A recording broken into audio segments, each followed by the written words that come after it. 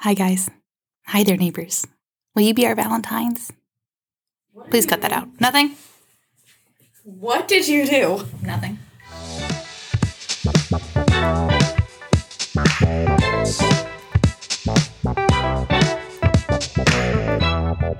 Hi there, neighbors. Welcome back to the next town over. I'm Carson Costa, and I'm here with my co-host, Nicole Bennett. Hello. Today we're going to tackle overnight train rides, 14-hour flights, overnight layovers, and all the headaches in between that make long travel days a nightmare. So kick back, relax, and let us take some of that stress off your shoulders. Happy Valentine's Day! Sretno Valentinovo in Croatian. Fröhlichen Valentinstag in German. Okay, I'm going to probably butcher this one, but I've been trying to learn Arabic, so I figured I should give it a shot. Eid Yom Said in Arabic. Sounded beautiful to me. Joyeux Saint Valentin for French, and Feliz Dia de San Valentin in Spanish. Beautiful. Hey, thanks. There's obviously many, many, many more ways that we could wish you a happy Valentine's Day, but those are the ones that I felt confident enough to actually pronounce decently. Not Italian. I don't know why I didn't do Italian. Actually, that is a great question. Who knows? So, neighbors, will you be our Valentines? Please. Please. That would make us happy. Yeah. I thought we'd play a little game in honor of Valentine's Day. Woohoo. Because there's lots of fun ways that people call their significant others in different languages, little pet names. And so I hunted down a few in some different languages. So I'm going to say them. I'm going to make Nicole guess what language they're in. Super excited for this. And then I'm going to make her guess what it means in that language. Yippee. Just for fun. Okay, you ready? Yep. Okay, the first one. Mon petit chou. Well, that's French. That's French. My little what? Mon petit chou. Chou. Chou. I feel like I should know that word. I don't know why you would know this word, but this is just, it's a really funny one that is frequently cited as being like a silly thing that people call each other in other languages. So you might have heard this before, but. I just know it's my little something. Owl? No. Which actually, that's a great guess though, because chouette means owl. Yeah, that's right. No, mon petit chou means my little cabbage. Cabbage? Oh my gosh, that's so cute. I don't know what chou. Mon petit chou. Mon petit chou. Okay, the next one. Cabbage. Schatz. Isn't that German? Mm-hmm, for that is sweets? German. Not sweets. Schatz. Schatz. No. Wrong. No. Good try, though. Treasure. It means treasure. Oh, that makes sense. And Schatz. Schatz means treasure. Oh, that's cute, too. Okay, this one, we'll see. We'll see how this goes. Oh, boy. Habib Albi.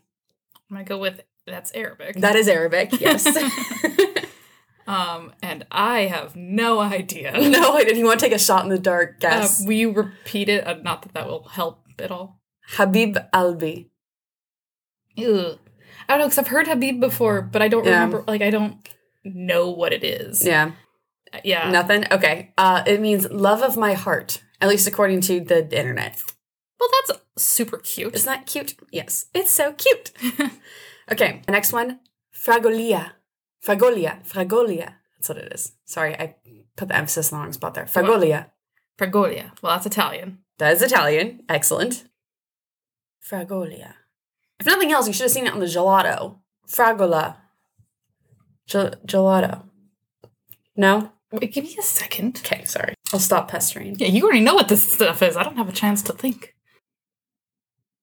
I'm sure anyone who knows Italian is, screaming it at us. No, I don't know. You don't know? The second I say it, you're gonna be like, oh! Yeah, I'm sure. Okay. Fragolia means little strawberry. Strawberry. Fragola, strawberry. Okay, we've got two more. It's the next one. The humiliation continues. If you don't get this one, I am going to shame you. Damn. Corazon. I want to say that sounds very Russian. Spanish for heart. Spanish for heart. Yes, correct. This last one is not, I don't know if I should give you a hint or not. I'll give you a hint if you struggle. Solnisko moj. Okay, that is more of a, is that a Ukrainian? It is Ukrainian. I figured it would be. Yes. Any guesses as to what it means? One more time? Solnisko moj. I say that like I know it. Like I actually picked this one because it reminds me of what my dad calls my mom. What kills me is that I'm like, yeah, repeat it as if I can piece together things like Solnishko moy. Solnishko moy. I'm probably butchering the pronunciation on that, but yeah. Well, I don't know any Ukrainian, so it doesn't matter. Yeah. My sweet potato. No. So it means my little sun or my ray of sunshine, and my dad calls my mom sunshine. Aww. Yeah. So I had to include that because Ukrainian. We just did the episode on Ukraine and Russia, and shout out to my parents. They're adorable. Aw, so cute. Shout out to my parents. You guys are cute too.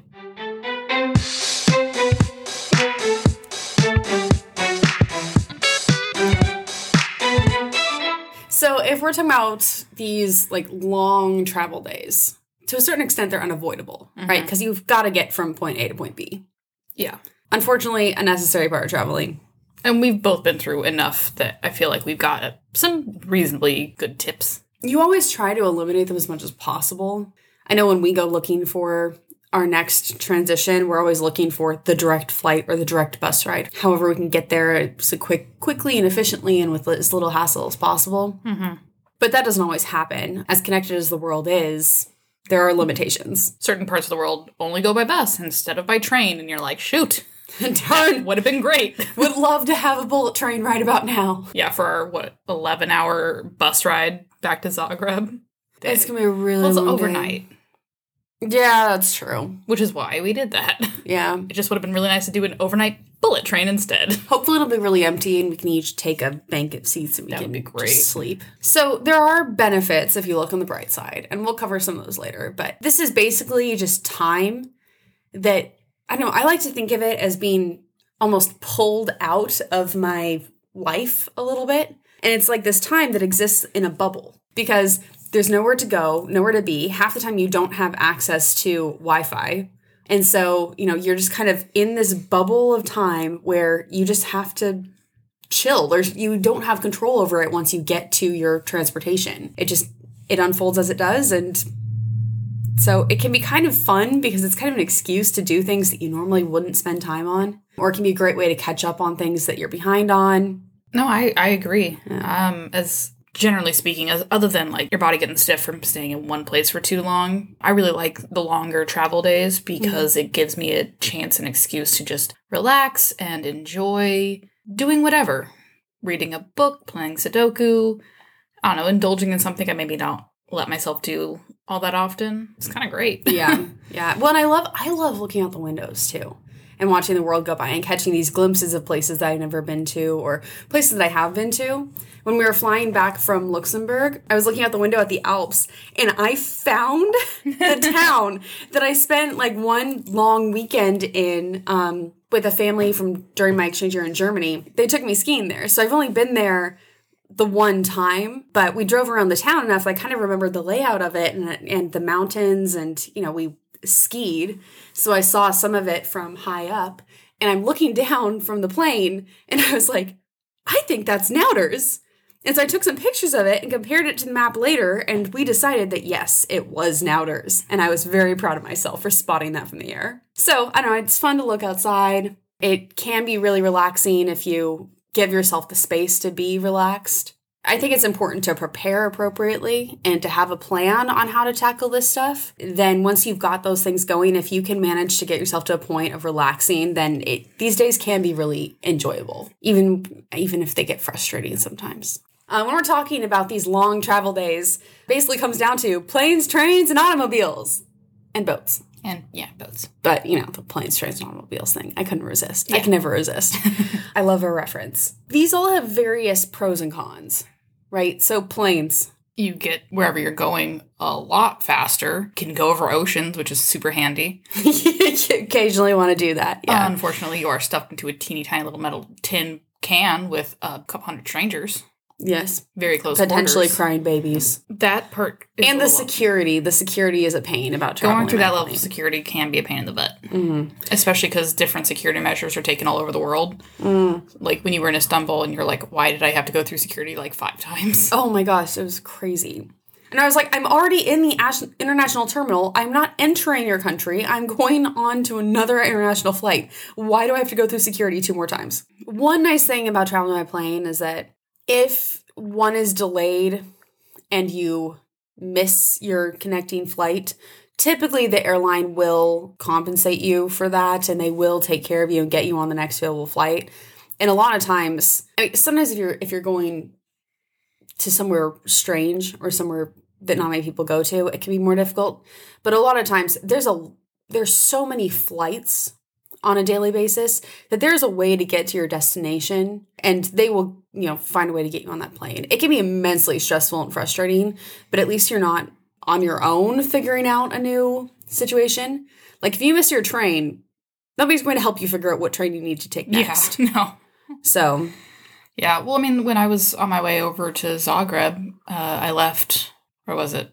I left Lisbon. Oh, no, I was on my way to Valencia. And what should have been a 2-hour plane ride was, like, that plane was canceled, and they ended up rerouting me, and it took, I don't know, something like 24 hours to get me there. It was miserable. And they didn't comp me the the hotel like they were supposed to. So that was extra fun and stressful. And I do think that that's immensely stressful when you miss a connection or something is delayed, no matter which way you're traveling. At least with flights, the airline typically will help you get a new connection to get you there one way or another.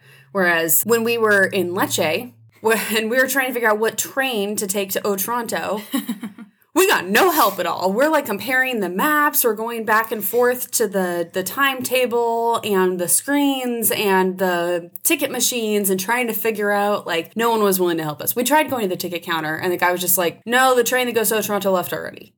And we were like, is there a way we can get closer? Like, is there another one? Like, how do we get here? Yeah, they're like, that's not my job. I don't care. They did not care. So I think that is one benefit of traveling by plane, is that the airline typically they take responsibility for getting you there. And sometimes they suck at it, and sometimes the customer service is terrible. But it is a resource that you don't have with other forms of travel. Yeah, which I greatly appreciate. Mm-hmm. We kind of segued into trains there. So one of the cons is that you don't have that assistance. But it's a lot easier to move about on a train. So you can get up, walk around, stretch your legs. Bathrooms are bigger. There's more space. Yeah, the bathrooms. Nicer. One thing I really like about trains is that the more expensive, like nicer business class tickets aren't typically much more expensive. They're maybe $10, $20, maybe $30 more than regular tickets. Yeah. But it's still within reason. And they're worth it. Unlike on a flight, those tickets are hundreds of dollars more sometimes. Oh, at least. I was looking at the upgrading to first class on my Turkish Airlines flight coming back from Chicago, and it was $1,500 more. Yeah. So that's one thing I really like about trains, is that you can upgrade to the business class. And it is nicer, but it's not like supreme. It's just, it's nicer, it's quieter, seats are a bit bigger. Yeah. The prices are pretty reasonable for trains. They do get you there typically faster than buses will. Sometimes there are exceptions to that rule, for sure. Buses are definitely the cheapest. They're also the slowest. While you technically are, allowed to like stand up, it's not really something you do much on the bus. It's difficult because, you're driving around. Yeah. So it's bumpy. They make turns sometimes suddenly. Yeah. So it's a lot more difficult to move about the cabin. Which is, although it is nice that a lot of the times the buses have bathrooms on them. So if you absolutely have to, you can. Although in my experience, they're not like the nicest, but they're there. They exist. They exist to be used. And buses will make stops because the drivers need a break, too. They'll stop for 15, 20 minutes, let people off to get some snacks, go to the bathroom, stretch their legs. And that's something of note, too, is that there aren't snacks available on buses. On trains, there's usually some sort of dining car, but you have to pay for that. On planes, there's usually some sort of complimentary snack, at least, plus additional things you can pay for. So the food options are... bus is where you want to be the most prepared. And then boats, obviously, something you want to use to get across water. They are much, much slower than flying. Yeah, significantly. Significantly slower than flying. Pretty sure sometimes you could swim faster. But it's kind of fun. I really like going on the ferry. I like ferries. Particularly, I like an overnight ferry when I can book a room, and then I have my little room, and I don't know. I enjoy a ferry. No, I dig it. Like the one we took on our way to Albania. And ferries will have the full, I mean, they're kind of like mini cruise ships. They're usually pretty run down because nobody takes ferries. But they'll have the bar and the restaurant. The one that we took to Albania had an ice cream parlor. It was so cute, you guys. Yeah, sometimes there's some sort of like entertainment room of some sort or like a library. I think there's the most to do on a ferry. Mm-hmm. Because, I mean, at the very least, you can go hang out at the bar and, like, talk to people. You can go get dinner. You can walk around. There's so many seating options, too. Yeah. There's usually, like, lounge seating, dining sets. So they're definitely the most comfortable, I think, for travel. But they do take forever. You're looking at this on a map, and you're like, oh, it's like, I don't know, 100 miles. Yeah, nothing crazy. It shouldn't take that, that long to get there. And they're like, 6 hours later. And you're like, how fast is this thing going? Yeah. Distance obviously is going to factor into what choice you make. And it may ultimately make the decision for you. You're not going to take a bus from New Mexico to Croatia. Yeah. That's not going to work. You could, in theory, take a boat from New York to London, but... Would you want to, though? I mean, at that point, it's like, that's the trip. Yeah. That's the trip. Then you're going to get to London. Cruise. Yeah, you're on a cruise. Sometimes you have to take a plane. Sometimes it's too short of a distance and there aren't, planes connecting it. Or maybe you're in an area, particularly in the States, where there aren't trains connecting those places. So it's bus or bust. We didn't really talk about long car rides, which I think is pretty common for most of our listeners. So long car rides, at least you have the control. That's the pro there, is that you are in control of when you stop. I think they probably end up being a little bit more on the expensive side, though, because you're also fully responsible for the gas. So you're, for a bus ride, you might pay $12. And for the same journey by car, you might pay $100 because of gas. Right. And if you're renting the car versus if you own the car, there's a lot more factors that go into the car ride rather than a bus. Yeah, absolutely. But you do have the option to, take detours and do smaller stops and stuff if you take a car. So you have to weigh your options, figure out which is going to be the best choice for your trip. And again, distance may make the decision for you.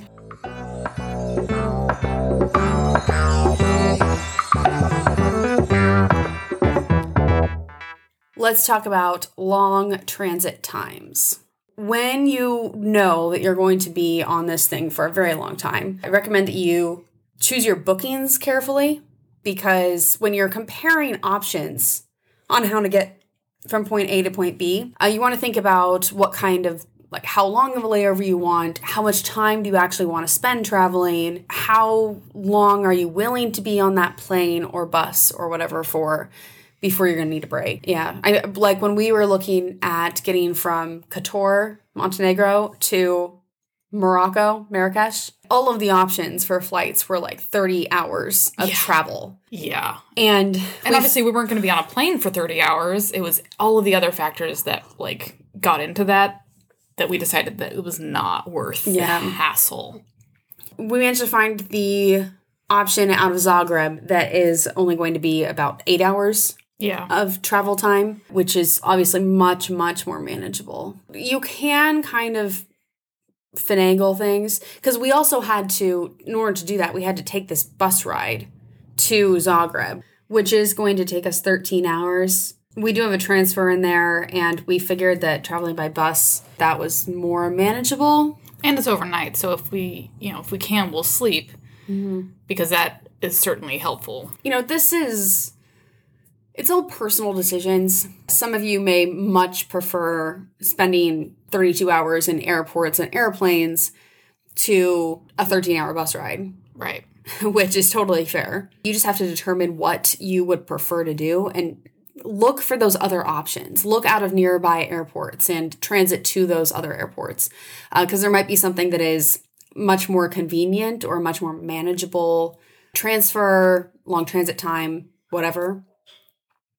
And so that's worth looking for. Yeah, my parents will drive down to Sacramento or San Francisco or somewhere over there that has a bit bigger airports and a little more access rather than flying out of Reno because it's cheaper and they don't mind the drive. When I was flying over to Lisbon, I went down to San Francisco because the flights were way cheaper, and going to San Francisco wasn't as big a deal, wasn't too far out of my way. So it just made it easier to do it that way. Good. Nice. And once you've chosen your bookings carefully, choose your seat carefully. Again, a lot of this is going to be personal preference. I personally really enjoy the window because, again, I like looking outside. But if you're on a window seat over the wing of an airplane, it sucks. Because you're like, I sat here so I could see things, and I can't see anything. In which case, being in the aisle might be better because now you can get up and move around a lot easier. Because you can't see anything out that window anyway. Yeah. And some people just prefer that. You know, they would much rather have the ability to stand up whenever they want to than have the view. Right. So, you know, that's again, personal preference, but make sure that you do choose your seat and think about where you want to sit. Also, sitting towards the front can be good if you know that you have a connecting flight and a short layover in between those connecting flights. Because if you've only got 45 minutes to get from gate B12 to gate A32, run. You're going to want to be sitting near the front, you know, so that you can get off that plane quickly and run to your next flight. Personally, I do not book flights that close together because I hate that. I want to be able to relax. And if I know I've got 2 hours until my next flight, then I don't care if I'm the last person off the airplane, you know? Well, it's always a good thing to just kind of assume that your flight will be arriving late because that happens all the time. It's quite frequent, yeah. So, yeah, you don't want to have a half-hour layover because your flight could very well be delayed by a half an hour and now you are SOL. Yeah. I also think it depends on the airline as well, because some airlines will board from the back, some will board from the front, some will board based on what time you checked in. So that is different from airline to airline as well. I saw some things on the internet about not sitting near a restroom because it could smell. Yep. But I was sitting near the restrooms on both of my overnight flights on Turkish Airlines, and I had no problem with bad smells. I don't know what they were doing in those bathrooms, but they smelled great. Yeah. Every time the door opened, it was like flowers. I was like, ooh. And it was actually kind of nice because, particularly my flight over there, I was in the very last row. And on that particular model of airplane, the last row was only a 2-seater. We had more space. The seats were a little bit further apart. The aisle was wider right next to me. And it was one of the most comfortable flights I've ever had, even though I was sitting right next to the bathroom. But that was kind of convenient, too, because I always knew when it was open. Yeah. I never had to wait in line.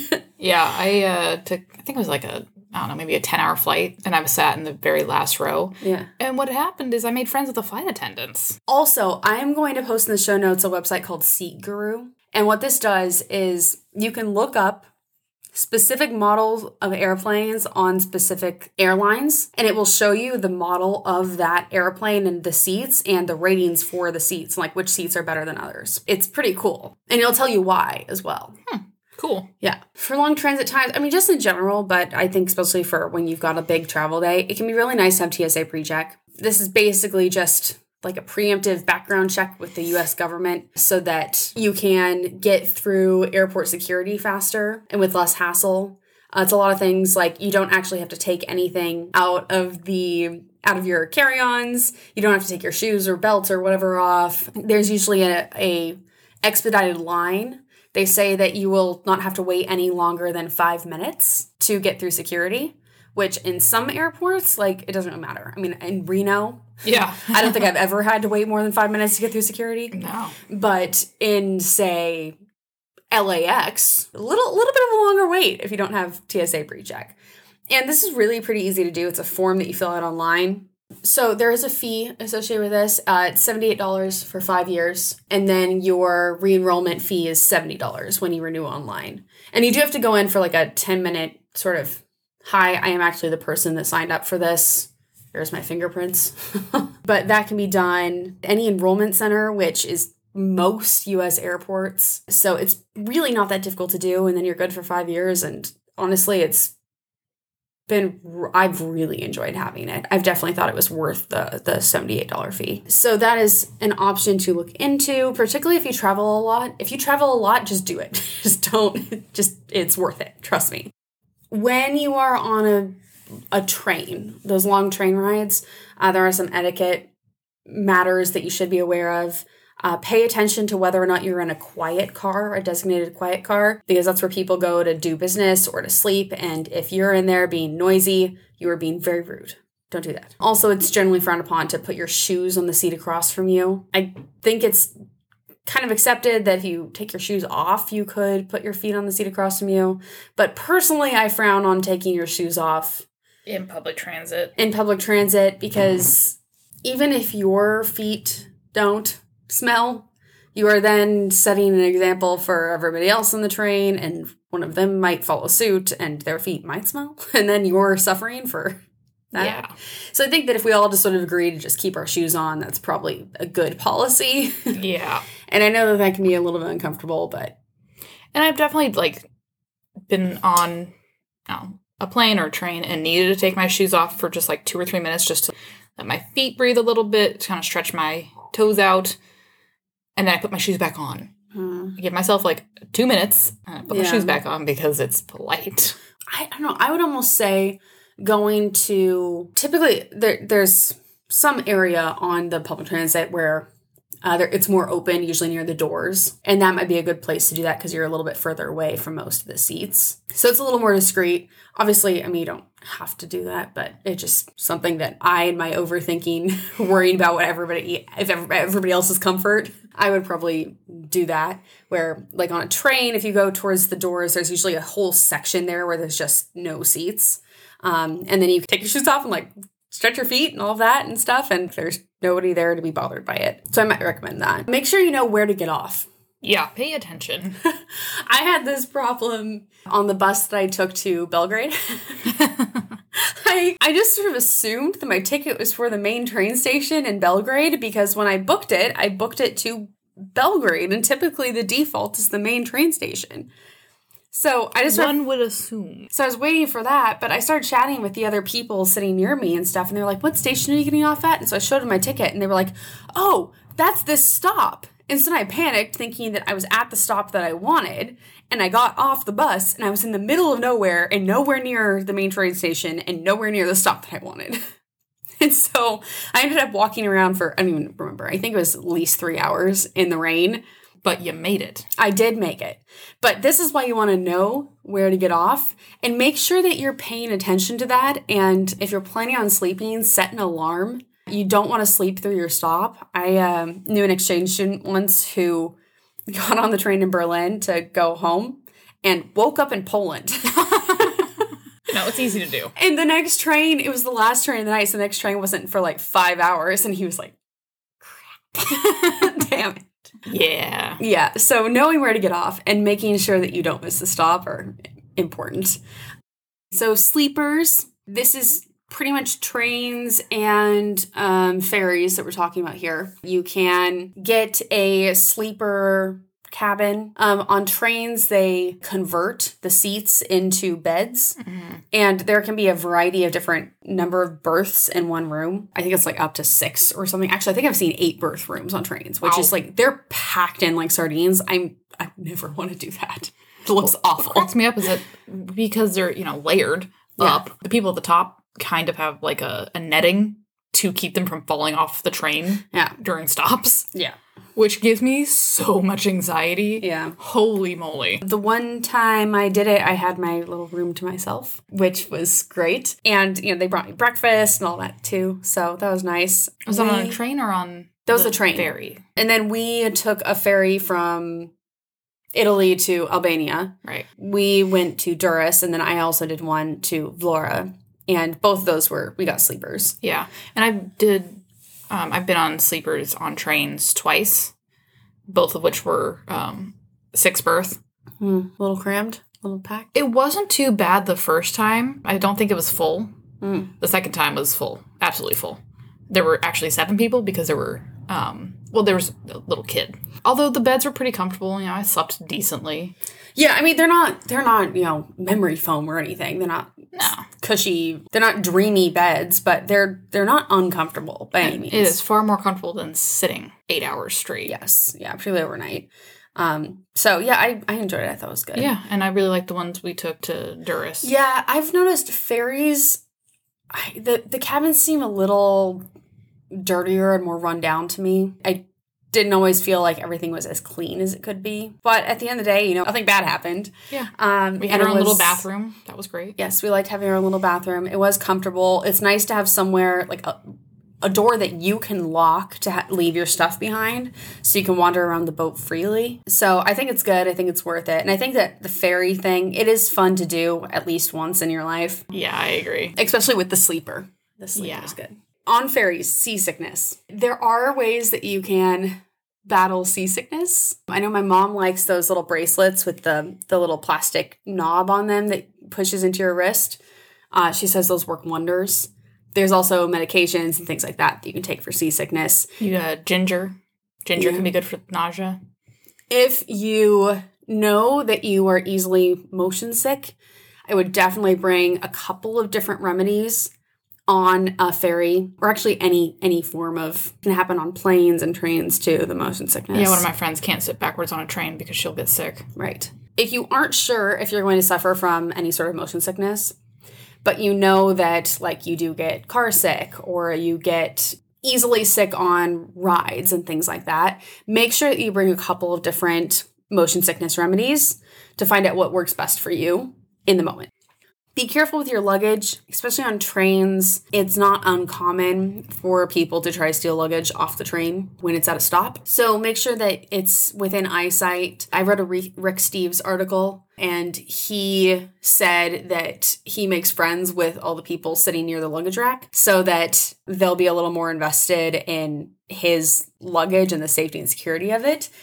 And if somebody does try to steal it, somebody there is going to see it and know that it's not that person's luggage and hopefully intervene. And he also wraps the straps around the luggage rack to make sure that, like, if they just give it a tug, it's not going to come loose. Right. Because then it's like, it's not worth the effort if it's difficult. Yeah, if you can't just sneak it off, it's going to be way more of a hassle. And you risk getting caught. So, yeah, it's better to... So, anytime with that, I think especially on trains, buses usually have the undercarriage, which I imagine there's potential there because they don't always check your ticket, your luggage ticket, for whether you're actually pulling off the luggage that's yours. Right. And those things are just kind of a free-for-all. But at least it's secured during the ride so people can't scope it out. And I always... watch whenever we're at a stop and people are taking their luggage out. I always check to make sure they're not taking our luggage.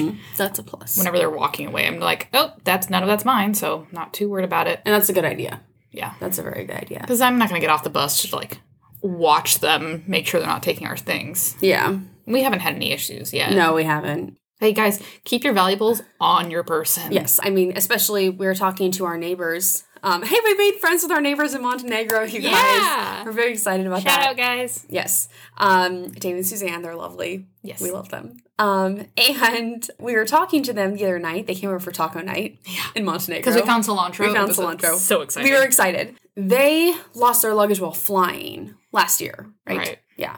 And Suzanne eventually got hers back, but Dave never saw his luggage again. And that can happen. I think it's relatively uncommon for it to happen, generally speaking, that you just never see it again. Right. Typically, they eventually find it and get back to you. But there's definitely a possibility that you never see it again. Like with that whole situation last summer where there were bags just piling up at airports around the world and they completely lost track of all of it. I think a lot of people probably lost their luggage. And so that can happen. And you want to be aware of that. Even if they do find it again, you might be going weeks or months without it. You want to make sure that you have in your carry-on and your personal item everything that you would need if your luggage got lost. All of your valuables, along with a couple extra pairs of underwear, a spare outfit. My mom always puts her bathing suit in her carry-on because she says that if her luggage gets lost, she can just hang out at the hotel pool until they find it. Brilliant. Which I think is a great plan. Life lessons here. It's so chill. With Martine, with a drink in hand. 10 out of 10 would recommend. Yeah. So I learned that from her. But anything that you don't want to lose permanently, anything that you would want to have with you if you lose your luggage for a couple days, make sure that stuff is in your carry-on and in your personal item. I'm surprised that I kept all my luggage throughout the fiasco I had getting between Lisbon and Valencia, because I was on 3 different flights because it was supposed to be the one flight, canceled, 3 different flights. There were delays and different routing, and it was insane. I seriously got to Valencia and was like, I'm not going to have my luggage. I'm just not. And then it came through on the carousel, and I was like, oh my God, I don't know how that worked out because it was a mess. Yeah. I lucked out because, so when I arrived in Berlin, I had one connecting flight, and my first flight got in a little late, not a lot, but a little. And so I kind of had to rush to my next flight. My bag missed it. I got to Berlin, and the carousel's going around. My bag was not there. Does not bode well, considering the chaos unfolding with the bags around the world right now. Yeah.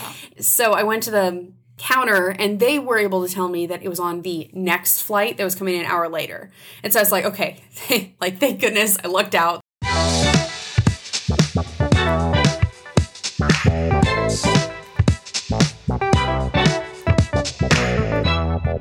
Make sure that you are aware of how long a train or bus will be at a stop before you go to the bathroom or to get food. Because it would really, really suck to go into the bathroom and then come out and realize that the train or bus with all of your things on it has driven away.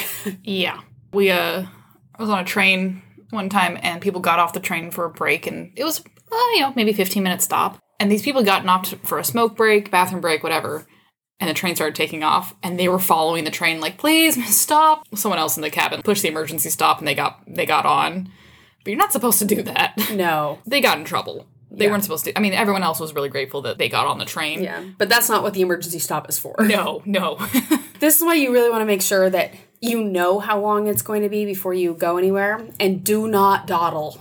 Do not dawdle. You would much rather be back on that train 10 minutes early than miss it. And you know what I've done before where I've been nervous that the train's going to leave? I will just get on wherever. It doesn't matter. It's not my car. I just get onto the train, and then I do what I call the full train shuffle, where you just go from one end of the train to the other, just... And you typically won't do this with a train, but at least on a bus, I would actually talk to the driver and be like, I am going to do this thing. Please don't leave without me. Yeah. Because if you specifically talk to them about it, a lot of times they will pay attention to when you're coming back, and they'll wait until they see you come back before they go anywhere. Yeah, and that is one nice thing about buses is they can wait a few extra minutes. Trains don't care. Well, and also that on a train, they're not going to necessarily recognize or look for every single passenger on a train because there's a lot of them. Whereas like on a bus, there's 20 people on the bus. So if you specifically say, please, I'm going to the bathroom, please don't leave without me, they can keep an eye out for you because they will recognize you because there's only 20 people that they're responsible for right now. Yeah. Because I've definitely seen people, this woman, she put her luggage on the train first. She got on the train and turned around to grab her child and put the child on the train, and the door shut in her face. Someone pressed the emergency stop and everything was okay. Yeah. But, that's the other thing. Be super aware because those doors will not open. Yeah. Yeah, I would put the kid on first. Yeah, that's the other thing. Put your child on first. Yeah. Though not without you. Whenever I have... my multiple bags with me, and I know it's going to take me a minute to, I try to keep one foot on the platform and one foot on the train, and then just sort of put them up, and then I will deal with them once they're all on. But if it's not going to close literally on you, typically... Not to say that you should stick your hand through the doors. Don't do that. Do not do that. Also, never go through a security gate, and I recommend keeping your ticket and your passport on your person so that if you accidentally go through a security gate, you can still get back through. It's not terribly common on trains because you typically don't need to get off the train to go get things because it's got the dining car and the bathroom and everything on the train. But buses, you have to get off and go to the restroom, find food, whatever.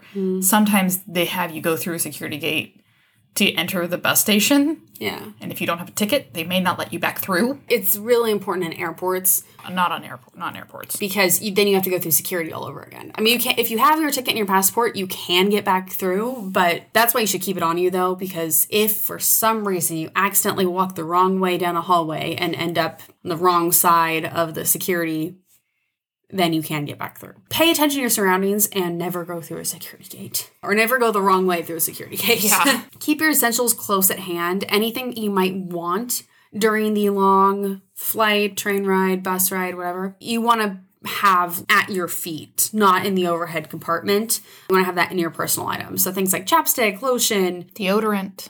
Yeah. And speaking of that, freshening up, I think it is important to make a little trip to the bathroom during your journey in order to brush your teeth, put deodorant on. It'll make you feel a lot better. And also it's nice for all the people are sitting around you that you are taking care of your hygiene. Pillows, eye masks, earplugs, and headphones, blankets. These are all good things if you're going to be overnight on a form of transit. It's kind of up to you what you want to do here. I know a lot of people that swear by those U-shaped neck pillows, travel pillows. Personally, I don't travel with one, but that's why on overnight flights, I like to be sitting on the window seat because I lean up against the wall and just sort of like wedge my jacket or whatever there, and it's fine. It works fine. Yeah, I used to have this down puffy jacket that could be like rolled up into its own hood and it would make a pillow. It was my favorite thing because I had a travel pillow / jacket on, especially on planes.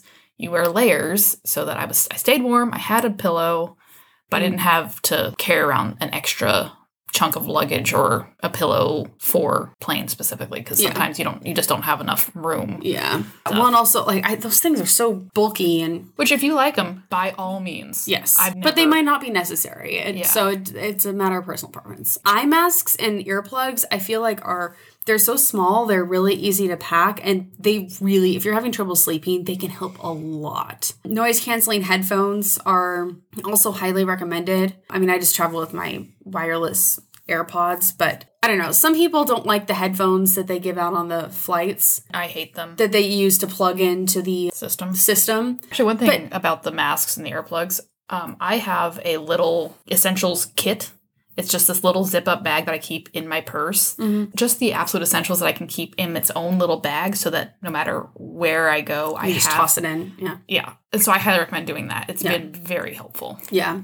And I think wipes are really important for public transportation because you never know who was sitting there before you or what kind of germs they might have. I do both baby wipes for cleaning me and then sanitary wipes for cleaning the things. I was also going to say on the headphones front, I think it depends because the earbuds they give out are awful. Yeah. But on the overnight flight that I had, they gave out proper headphones that were much more comfortable. And those I was perfectly happy to use for 12 hours straight. So blankets they usually give out on overnight flights. So I don't necessarily feel the need to bring one, but on trains or buses, they do not give those out, and you might want to bring one if that's going to make you more comfortable. And on that note, dress comfortably and in layers for these really long flights. For shorter flights, I kind of like dressing up to go to the airport and to get on the flight because I don't know, I think it's fun and it makes you feel like a jet setter. But on longer flights, I will definitely try to dress comfortably. And you do want layers because a lot of these forms of public transportation, the temperatures can vary wildly. Yeah.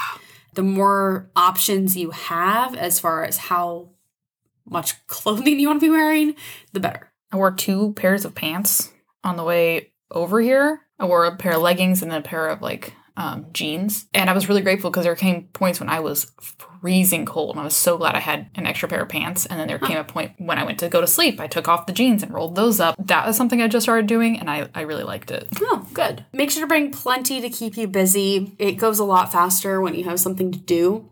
Yeah, we used to bring a couple of books with us on trips. My parents eventually got sick of toting around 6 hardcover copies of books. And got me a Kindle. Best thing ever. Because I would read all day, every day. So make sure that you're stocked up on games, books, movies. Podcasts are great because it takes less energy than watching a movie on your device. So your device will last longer. Do not forget chargers. And most forms of public transportation have some sort of USB or outlet available now. But sometimes those are broken. So also bring extra batteries. Extra ways to charge. I also recommend getting up often. I know that it can be a bit of a hassle to get the person in the aisle seat to move, but I do think that it's worth it. It will make the trip a lot more enjoyable if you get up and walk up and down the plane or the train, do some stretching, go to the bathroom. I would recommend making those times count. I love my Apple Watch and it asks me to get up, for at least 1 minute every hour. So I'll basically get up every 2 hours, like at the end of 1 hour and the beginning of the next one, and stay standing up for about 10 minutes and do some stretching and walking around. And that keeps me pretty good. Yeah, I have nothing to add. That sounds exactly right. Yep. And make sure you stay hydrated. Which the only downside of that is you're getting up pretty often to use the restroom, but hey, you're getting up. But again, I feel like every, 2 hours to go to the restroom, making sure that you're drinking at least a cup of water or juice or whatever every couple hours. Some people like to drink booze to get through these long journeys, but I would not recommend drinking much of it. Yeah, moderation is key. And make sure you're staying hydrated. And then I wanted to cover seat partner etiquette. You obviously want to be friendly and polite, but I do think that sometimes people are not in the mood to talk, and that is completely acceptable. That is me. I am she. Please don't talk to me. But I think that it's important that, at the beginning when you sit down, you say hello, exchange names, make sure that you're on friendly terms so that when you need that person on the aisle to move, it's a little bit easier to ask, I think. Plus, it just, being polite to people. And sometimes you are sitting next to somebody really interesting, somebody that's, well-traveled or that likes something you like, and it can be fun to start up a conversation. I think it's important to pay attention to cues that they want to be having this conversation with you versus they want to be left alone. If they are also furthering the conversation by continuing to ask you questions as well or continuing to bring up new topics, then keep the conversation going. If they keep putting in their headphones, stop talking to them. Or sometimes I need to get work done. I haven't posted a blog post in 2 weeks, and I've decided that is what I'm doing on this flight. And then somebody is talking to me the entire time, and I'm like, do you see the laptop with the work on it? I'm trying to be productive here. Yeah. So just be aware, pay attention to the signals the other person is sending. Don't take your shoes off. Don't take your shoes off. We covered that, though. People with long hair, be aware of where your hair is going. Yeah. If you decide to wear it down or it's in a ponytail, make sure it's still in your seat. Yeah. I've had people toss their hair up and over and it lands on my screen on the back of their seat. Oh. And you feel weird because you're like, excuse me, can you not? Can you please stop curtaining my screen? Yeah. Yeah, be aware of where your body parts are as well. Yes, yeah. And I do think that's really important because some people are touch sensitive too. Mm-hmm. And if you are spilling over into their seat and they're shrinking progressively further away from you, try to avoid doing that. Yeah. And I get that it can be difficult because those seats are so itty bitty tiny. Just being aware and doing your due diligence to try to make the people around you comfortable, I think is worthwhile. Yeah. So I don't typically pick my seats majority of the time. Mm-hmm. And I just remember I was flying home, I think from Arkansas, and it was a 5-hour flight. And this gentleman was 7 feet tall. I realized that he was going to have to sit in the middle because I got randomly assigned the aisle. So I moved over for him because I was just aware of how large this person was. I'm it's going to be most comfortable for everyone if you are not in the middle. And the last thing I want to talk about for seat etiquette is to be aware of smells and potential allergies. I am pretty severely allergic to peanuts. I know that sometimes that's just something I have to deal with on a plane because I'm not so allergic that I'm going to go into anaphylactic shock if somebody opens a packet of peanuts on an airplane. I don't notify the airline that there can't be any peanuts on the plane because I feel like that's a little extra for my discomfort. But most airlines have stopped doing peanuts for that reason because peanuts are a pretty common allergy. But I still sometimes have people that open a jar of peanut butter right next to me on the airplane. And I'm like, oh my God, can you not? Because the contaminants are going to get around and I'm going to get a rash. And I worked at a school with a kid who had such a severe allergy to peanuts that even if he touched something that someone else had touched with peanut oil on their hands, he could go into anaphylactic shock. And obviously you can't prepare for every allergy on the face of the planet, but some of those more common ones that can be really severe, it might be worth thinking about whether this thing is going to cause potential problems. And a jar of peanut butter is very different than a granola bar that you're going to kind of keep in its wrapper while you eat it and then securely stow the wrapper away. Right. They're two very different things. that's something to think about. And also, I know a lot of people are very sensitive to like perfumes or other strong smells. And if they're trapped in a tin can with you sitting right next to them and you are wearing way too much cologne, that is not massively unpleasant. But it's massively unpleasant. On the other side of the spectrum, somebody who doesn't wear anything and all you have is BO, just as rough. And some people don't have total control over that. You know, there's various medical reasons why you might have more sweat or BO than other people. And so I think just do your best and do try to take care of your hygiene. If you can make a couple trips to the restroom to kind of freshen up, soap and water, I think that's good. And definitely use deodorant. That's why I like baby wipes so much, because they're versatile. You can just clean your face, your body, bit of deodorant, and you're good to go. Yeah. And I do think it can be really, really nice after a long flight or train ride or whatever to freshen up a bit. You know, I go to the bathroom and I do my little routine and then I feel like a real person that just woke up for the day, as opposed to somebody that just got off a 13-hour flight. Yeah, a gremlin who's just crawling out of the can. Yeah. Those little things can really make a difference in your experience and how you feel when you arrive.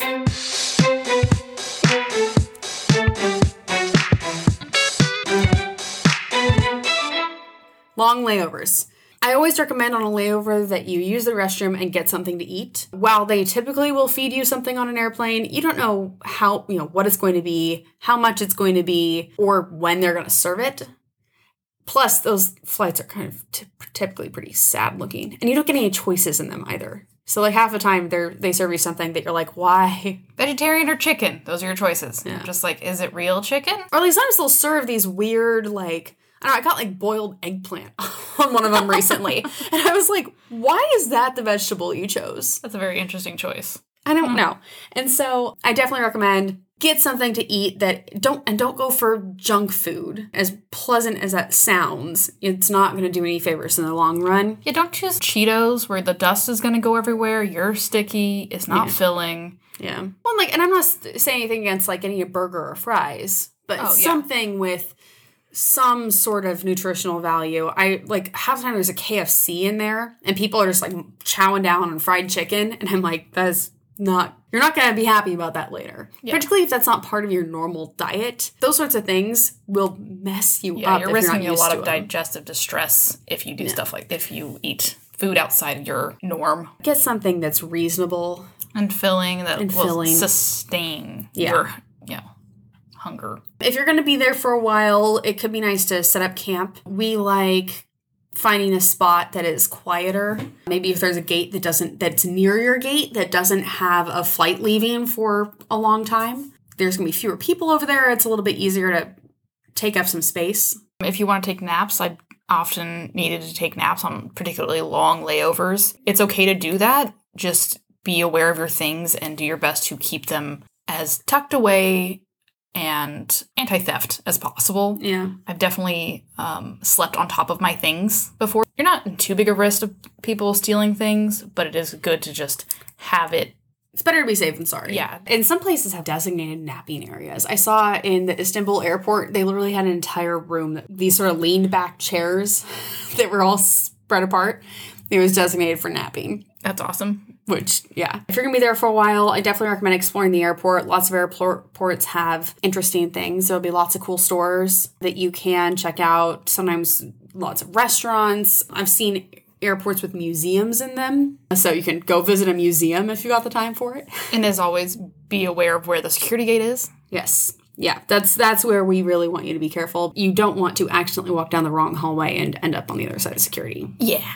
If you are at a train station or a bus stop and you're going to be stuck there for a while, it could be fun to explore the town depending on how much luggage you're carrying with you or if they have somewhere to store that luggage. A lot of train stations will have a place where you can drop off your luggage and they'll keep it safe for you. Yeah, I took a train to Vienna and my train out of there wasn't for like 3 or 4 hours. So I walked around Vienna for a little bit, just kind of nearby and got to explore a little bit. It was fun.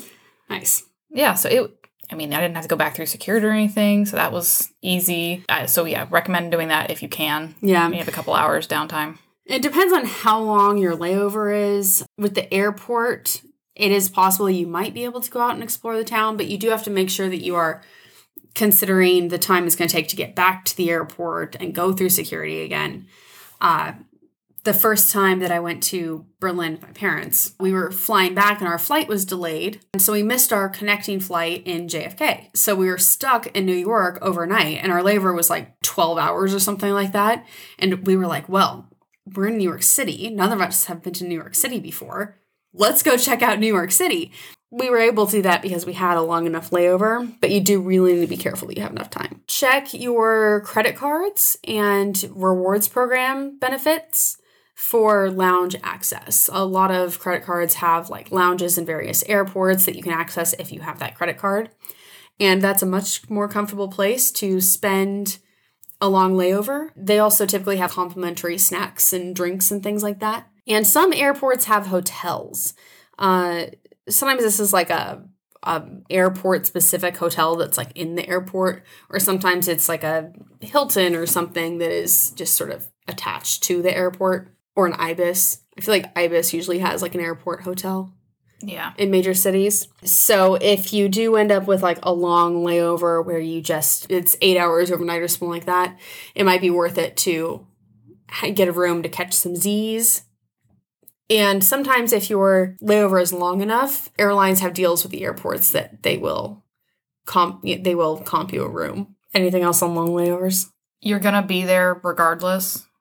So try to find ways of enjoying it and being comfortable. Yeah. Because if you don't have a choice, it's just like being on the plane for 8 hours. You don't really have a choice. Yeah. So find things that make it enjoyable. Yeah. And I do think that layovers are a great opportunity to stretch and move around and do things and like look at check out what's there. Yeah. Because you're going to be sitting on the plane or the train or whatever for a very long time. So take advantage of this time to not go to the stores and wander around and check out. A lot of times there'll be like art displays or galleries in these airports. So, take advantage of it.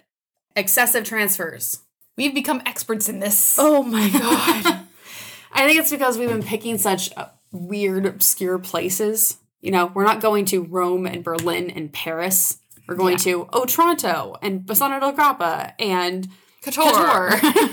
Yeah, places that are out of the way that take a little bit more... That are hard to get to. Yeah, harder to get to. Yeah. It takes a little bit more effort. Between Bassano and Otranto, we had... That was... I think it was like a 10-hour train ride to get to Lecce. And then it was supposedly there was a bus, which we never found that bus, but there is a train that was like an hour from Lecce to Otranto. But we missed that. But we missed that last one. So we took a different train from Lecce to another nearby town and then took a taxi from that town to Otranto. And then when we got there, we were told to walk across town to a different place. Yeah. Which Airbnb Nightmares is a different episode. You can listen to it there. These were exhausting days. So after that, when we left Otranto, we were like, do you know what would be better? If we spread it out a little. Yeah. And so we basically did one leg of the journey at a time and then stayed there for at least a night. So we took the train from Otranto to Lecce, and then we stayed a night in Lecce. And then we took the train to Bari and got on the ferry. Mm-hmm. And we had the overnight ferry. And then to Durrës. And then we stayed in Durrës for 2 nights. Something like that. 2 nights. And then took the bus to Couture. It was awesome. So easy, stress-free. We got to explore Lecce. It gave us the opportunity to explore Durrës. And it was so much easier than ever before. And we were not nearly as exhausted upon arrival because while we had to deal with our suitcases, we didn't have to drag them as far or spend as much time maneuvering them because we split it up. Yeah. So while each day there were some pains with our suitcases, it wasn't all of that crammed into like a 2-day period. Yeah. We highly recommend that if you're going to have to do a lot of transfers, spread it out a little. Look up things as best as you can ahead of time. Yes. And cross-reference it with different sources, too. Like, don't take the word for it of the first source that you find, and be aware that the stuff online can be outdated in some of these places. Yeah, have a backup plan or 6. Yeah, we have plan B, Plan C. Plan F for fine, let's take a taxi. Fine, let's just walk. Yeah. Yeah. Also, consolidate your luggage and additional items as much as possible. You definitely want to have your hands free when you're doing when you're transferring between forms of travel. It's going to be a lot easier to maneuver things if you don't have stuff hanging off your shoulders or... A water bottle, with a carabiner makes a big difference because you can just hook it onto something. Yeah. I also recommend doing a night before walkthrough, step by step. Make sure you have all the information you need, because I've lost track of the number of times that the night before you've been like, we downloaded all the maps and tickets and things. And then the next day, we're fiddling with our phones going, I can't find the map for this. I can't find the ticket for this. So we've learned from that. Doing a night before walkthrough of just step by step, checking on your phone that you have all the things you need. And honestly, best for you, if you are traveling with another person, both do it. Yes. Yeah, you should both have all of the That things. way, if something happens, someone accidentally deleted the picture or the download, whatever, you both have it. Yeah, precisely. Most importantly, remain calm. Always. I think that's going to be our resounding thing when it comes to travel. Stay calm. Stay calm. At the end of the day, as tired and fed up and exhausted as you are, you will survive this. You got there. You will get to the location and you will get to sleep. And food.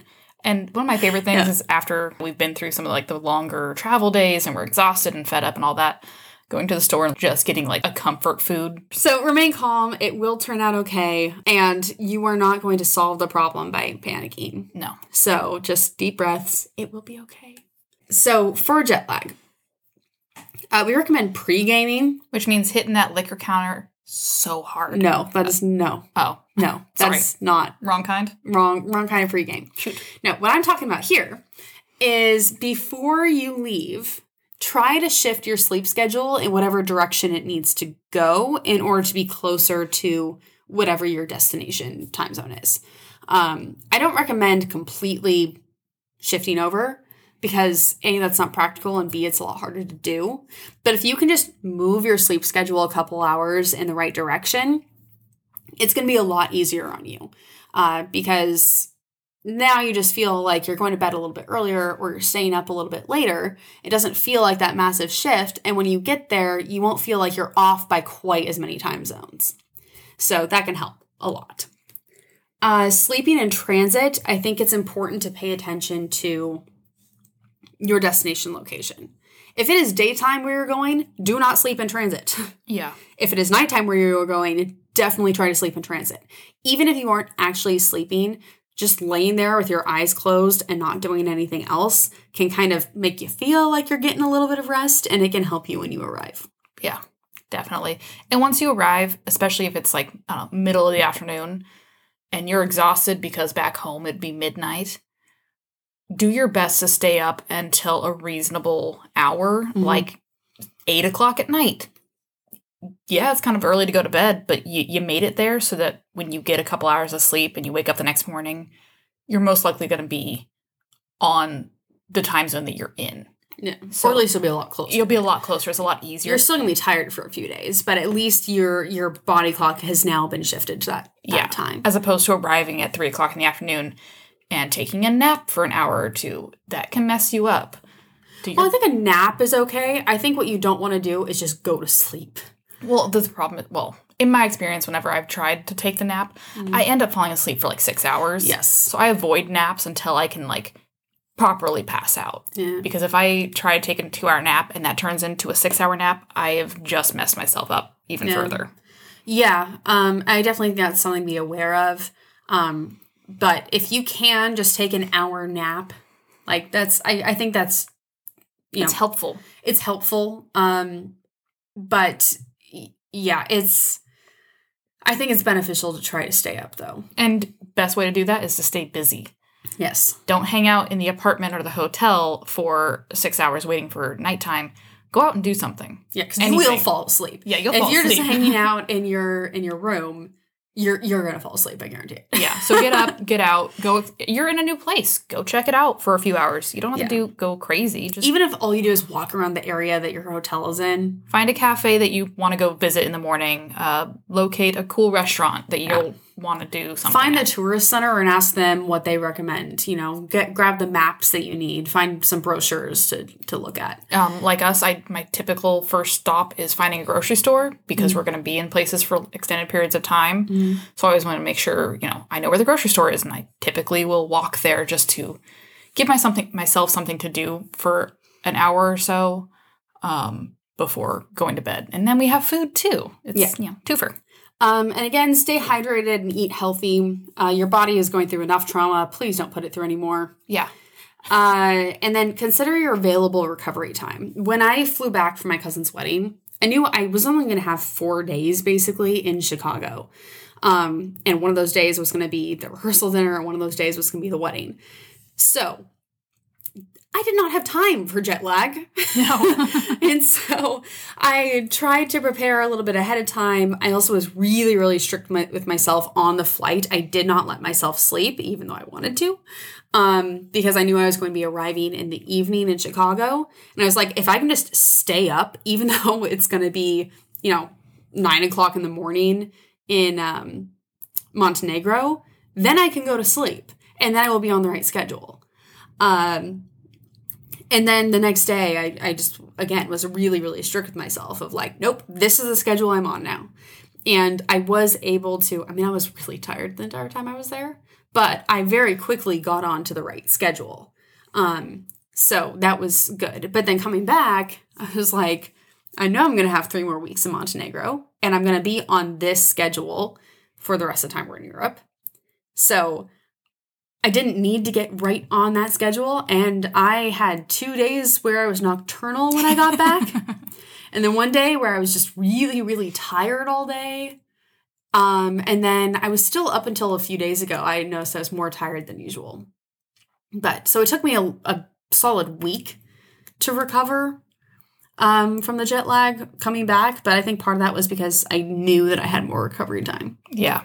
Recovery time plays a really big role in that. Yeah. And it allows you to plan ahead if you think about it. And you know how strict you need to be with yourself, because it can be really, really difficult to switch time zones like that and to make that switch so abruptly. Especially when it is like, if it's 2 or 3 hours, it's not usually a big deal. When it's an 8, 9, 10-hour difference, that hits your system rough. Yeah. So, if you can give yourself a little more time for that, that's great. But if you don't have the time, then plan ahead and, go on with the game plan on how you're going to make that switch. Yeah. Yeah.